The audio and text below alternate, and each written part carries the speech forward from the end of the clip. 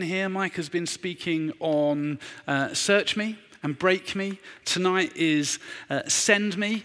And I'm going to start a little differently to how I plan because I think God is on the case. He certainly is with me. There's been a few times in my life where you will have found me on my knees in tears, praying that prayer. God, I'm willing to go.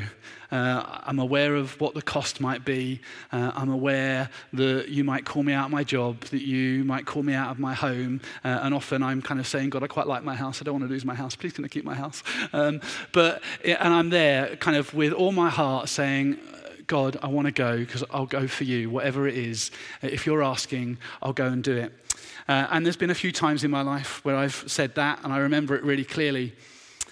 Now, just over about 10 years ago, after a season for me of really pushing in to God, to listening to him, I was spending almost a couple of hours a day in prayer, which is quite a lot for most people, and I'm not very good at doing that now. God's lucky if he gets kind of one day out of me where I do that, and I struggle the rest of the week, probably like most of us do. But after this season of really pushing into him, and I found myself at a conference with Allow Ministries, and someone was talking about how God loves to, not just to make promises that he's made in Scripture to us, but actually how God loves to tell us what he wants to do in our lives in advance so that when he does it, he gets the glory. And in that kind of context, I was saying, okay, God, what is your promise to me? And this was the kind of the call that God gave me that I've been sitting on for over 10 years now, and I heard him more clearly than I have ever heard him.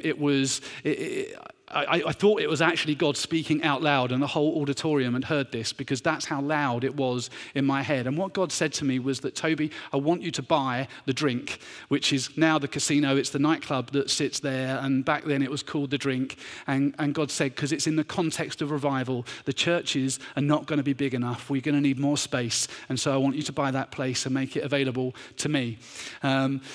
So I just dropped that bombshell on you. There you go. That's something for you to think about. God has amazing plans for us. He's got plans for our nation. He's got plans for our town. If you're sticking around in Guildford, there is a time coming in my lifetime when there is going to be a call on your life where God is going to ask you to step up and do more, to answer the call that he's giving you, to step out in his kingdom, to do the work that he wants doing, because he only does work through us. That's how this works. God only does work through us. But I've got a concern. I've got a concern for my life, that I'm not listening enough like I used to. Am I going to miss it when God says, now, go now? Am I going to miss that? And my other concern is that actually we are inherently reluctant goers. When God says, I want you to go, I want you to do something, most of us are the people that kind of say, yeah, God, here I am, send him. We don't want to go. We want someone else to go. We think someone else is more qualified, that someone else is more suitable, that someone else is more gifted, that God surely doesn't want me to do it because I am unworthy. Those are my concerns. And actually, if I kind of can observe that in us as humanity, we shouldn't be surprised in Scripture that God makes the same observation. If you read through Isaiah and Jeremiah, you'll hear God saying in a few places, I called, I asked you to go, but no one was willing. No one would go for me. God is speaking to his people. He's saying, I've got work to do and I want you to go and do it. But consistently throughout history, his people have not been willing to go. They've not responded. And I think that I can say that is probably true of us. This is not me having you go at you, by the way. We're all in the same boat here. And what I want to talk about tonight is how do we move from this place of being a little bit reluctant, maybe a little bit selfish in how we want to go and the things that we're willing to do, to that place that Isaiah got to of saying, hey God, here I am, send me. What was the job again? It almost doesn't matter. Send me. Have any of you seen a series called The West Wing? Have we got any West Wing fans here? Most of you are too young. It's very sad. This is a series that was released in the 90s. It surrounds the White House and the office of the President of the United States. It's a drama. It's not anything to do with Donald Trump. Thankfully, it wouldn't have been as good. It might have been great entertainment, actually. But if you've not seen this, you have to watch this series.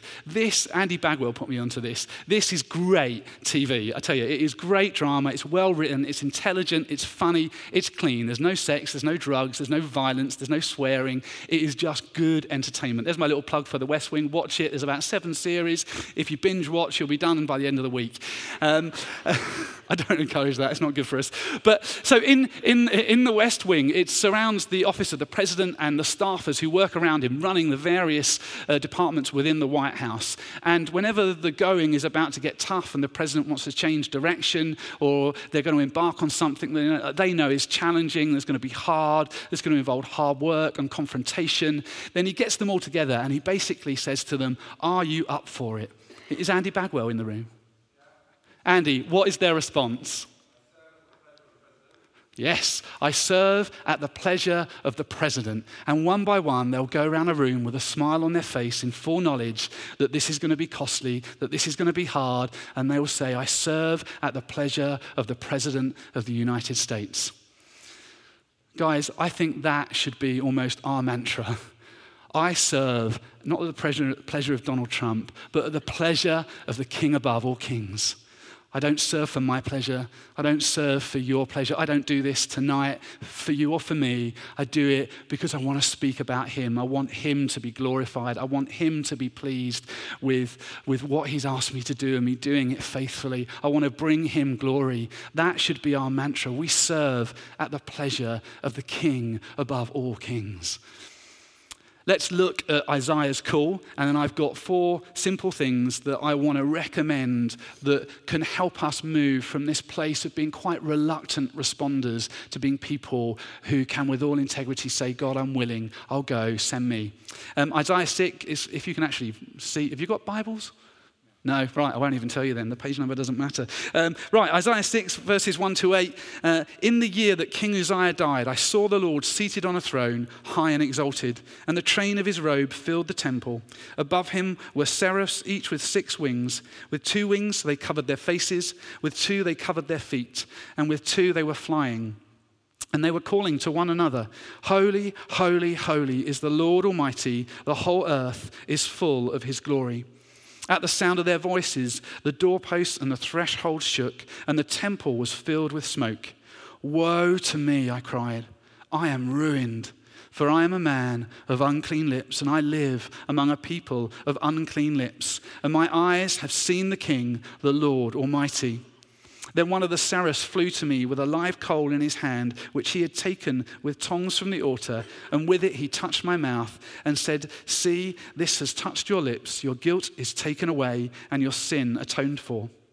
Then I heard the voice of the Lord saying, Whom shall I send, and who will go for us? And I said, Here am I, send me.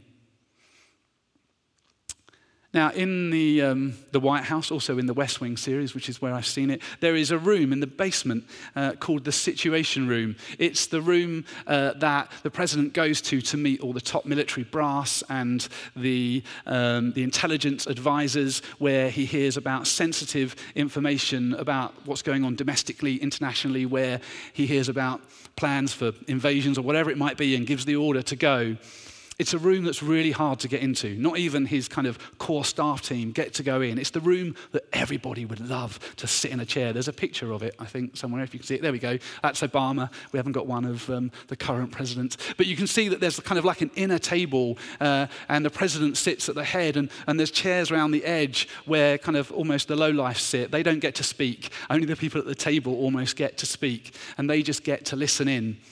And just kind of, it's that picture that almost how I understand what Isaiah's going into in this vision. It's almost as if Isaiah's been invited into this situation room in heaven. Because if you pay attention to the words, God's not speaking directly to Isaiah. He just gets to see what's going on, and he hears what God is saying. It's almost like he's sitting at one of those chairs around the outside. And so that brings me to the first point that I want to say, and that is that we need to get into that situation room, and when we do, we need to learn to listen. And I think that often we're not listening and we're not practicing this. We need to learn to listen. Now, Isaiah is already a prophet. We're in chapter 6, so for 5 chapters, Isaiah's been hearing what God is saying, and he's been telling his people about it. He's a man practiced and getting better at listening, and he has this incredible vision. From personal experience, as I've already spoken about, there have been seasons in my life where I have practiced listening to God. And funnily enough, it's in those seasons that I've heard God a lot more frequently.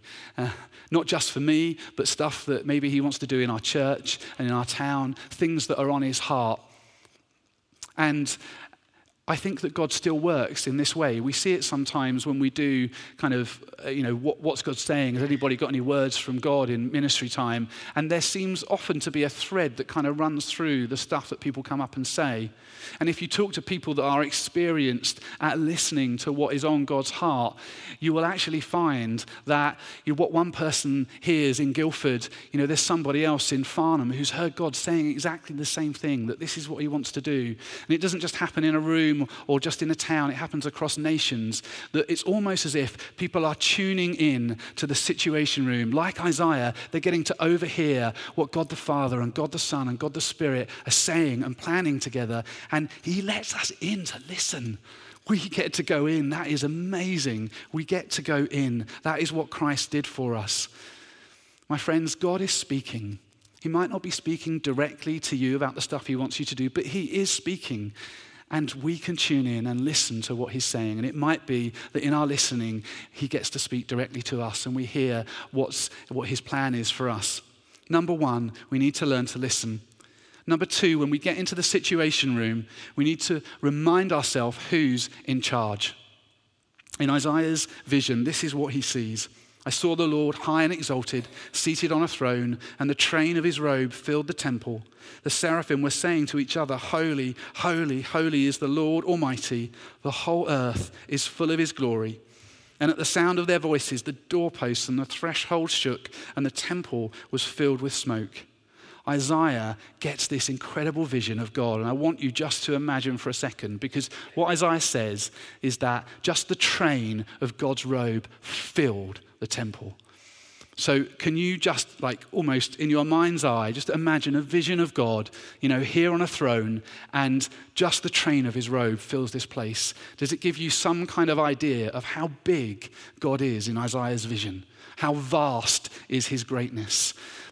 God is trying to convey something to Isaiah here, that I am bigger than you think. I am bigger than what is going on in Jerusalem. I am bigger than what is going on in world events. I am bigger than the things that I call you to do. But it's not just that, is it? Because Isaiah, that's who it is I'm talking about, he encounters something more, God's holiness. The seraphim are saying, Holy, holy, holy is the Lord Almighty.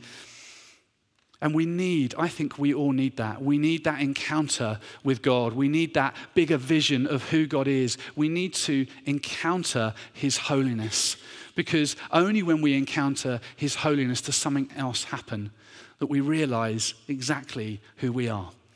And that's number three. So number one is we need to learn to listen when we get in the situation room. Number two is we need to remember who's in charge. We need to have that bigger vision of who God is and what he is able to do. And number three is we need to remind ourselves and remember exactly who we are. We need that reminding, actually, that we are unworthy, that compared to him, we fall utterly short, that we have fallen short of his standards in every single way, and that we deserve nothing. Woe is me, Isaiah says. I am a man of unclean lips, and I live among an unclean people, and my eyes have seen the King. Like every good Jew, Isaiah knew that actually he's just gazed upon the holy, holy, holy God, and he does not deserve to live. He deserves to die. That is how all Jews understood this, because it says in the Bible, no one can see God and live. Isaiah is expecting to die. He has seen his own ruin because he has seen the Holy One. And that is kind of the thing that dawns on him. As soon as he is kind of gazed upon the vastness of God, he realizes just who he is and how far short he falls, how unworthy he is. And we all need that. I think we all need to be reminded that actually our strength is going to fail us, that our wisdom is insufficient, that our knowledge is not enough, that our intelligence isn't going to be good enough, that our skill set will fall short. We need to be reminded that actually we fall short, that we are unworthy in every way to serve him. We don't deserve to do it. And in fact, more than that, we don't even deserve to survive. Isaiah deserved death. That's what he thought. That's what the Bible says. And we deserve that too, don't we? Ultimately, that's what we deserve. Were it not for Christ on the cross, we deserve death. We are people who have rebelled against him. We have sinned against him. And we do it deliberately at times. We deserve death. That is the punishment that we deserve. But thank God for his grace. It's only when we go through that process of getting that bigger vision of who God is, because when we do that, all of a sudden, our worldly problems seem so much smaller. And I don't know about you, but for me, the more time that passes between those encounters with God, actually, the bigger I seem to get and the smaller he gets. The bigger my problems become and the more powerful my sin seems to be over me. But when I encounter God, all of a sudden it changes my perspective. And we need that. And we need that reminder that we are unholy and we are unworthy, because that is the only place where we can encounter the power of his grace. And that's my fourth thing. So number one, we need to learn to listen. Number two, we need to, I've forgotten it already. Remember who's in charge. Don't laugh at me. Number three, we need to remember who we are, because number four, we need to be reminded of his grace. We need to be reminded of his grace. You know, in the US, the president is the only one with the power to pardon people. Despite them being proven guilty, he's the only one who can declare them innocent and erase the record, release them from prison. That is mercy. Isaiah deserved death, but God granted him life. That is mercy. He didn't get what he deserved, and we get the same. We don't get what we deserve. But more than that, God shows grace, and grace is God's undeserved kindness at Christ's expense. Grace is getting the very opposite of what we deserve. We deserve death, but God gives us something so much more. He invites us into that situation room to listen to what's on his heart, and then he makes us a part of his plan to enact it in this world. That is amazing. We are invited in. We are sons and daughters. We've had our slates wiped clean. That is amazing grace. And I don't know about you, but I need to go through that process on a regular basis. I need that. I really do need that. We all need that. And that is the only place where we can then, with all integrity, say, hey, God, I'm here. I'm available. I'll go. Whatever it is you want me to do, whatever the cost is, I'll go, because it's in that place that we know that whatever the cost might be for us, it doesn't come close to the price that he has paid. We need to regularly get to that place. That is essential for our Christian survival, for our service of God, to do it with humility. This is what God says through Isaiah in chapter 66. If I can find it. Contrite means to have remorse, regret, to feel the shame and guilt of what we've done wrong. This is the one that God esteems. He who is humble and contrite in spirit and trembles at his word. When was the last time you trembled at God's word?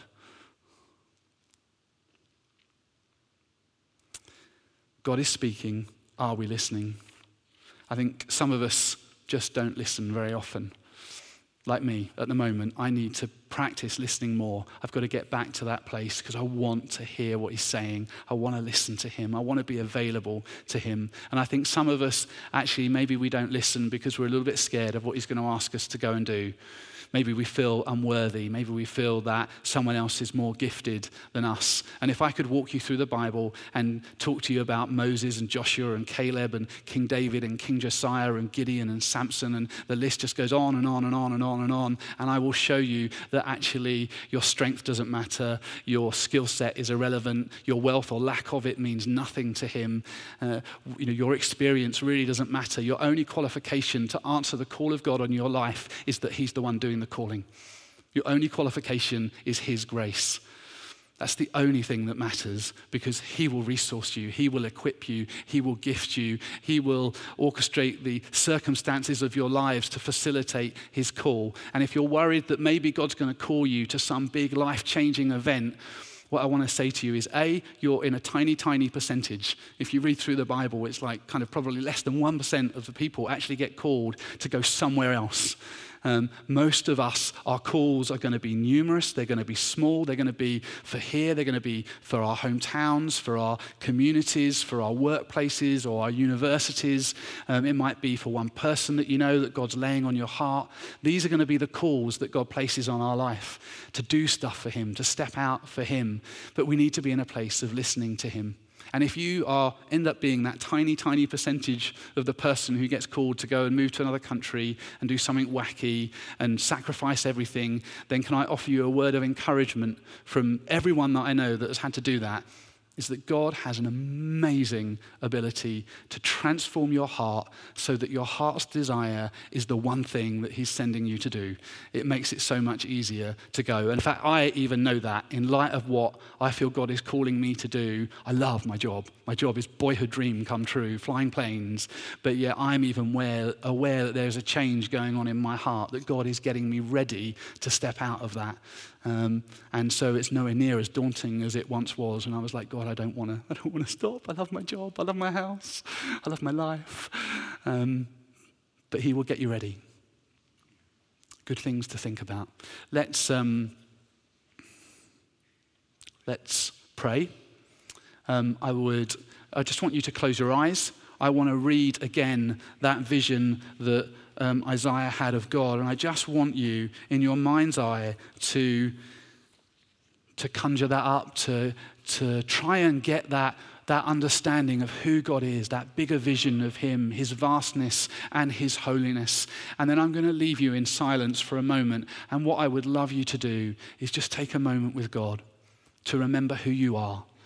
And if you're willing to offer yourself to him, to make yourself available, to say to him, okay, God, whatever it is that you might call me to do, I will do it, no matter what the cost is. This is what Isaiah saw. He said, I saw the Lord seated on a throne, high and exalted, and the train of his robe filled the temple.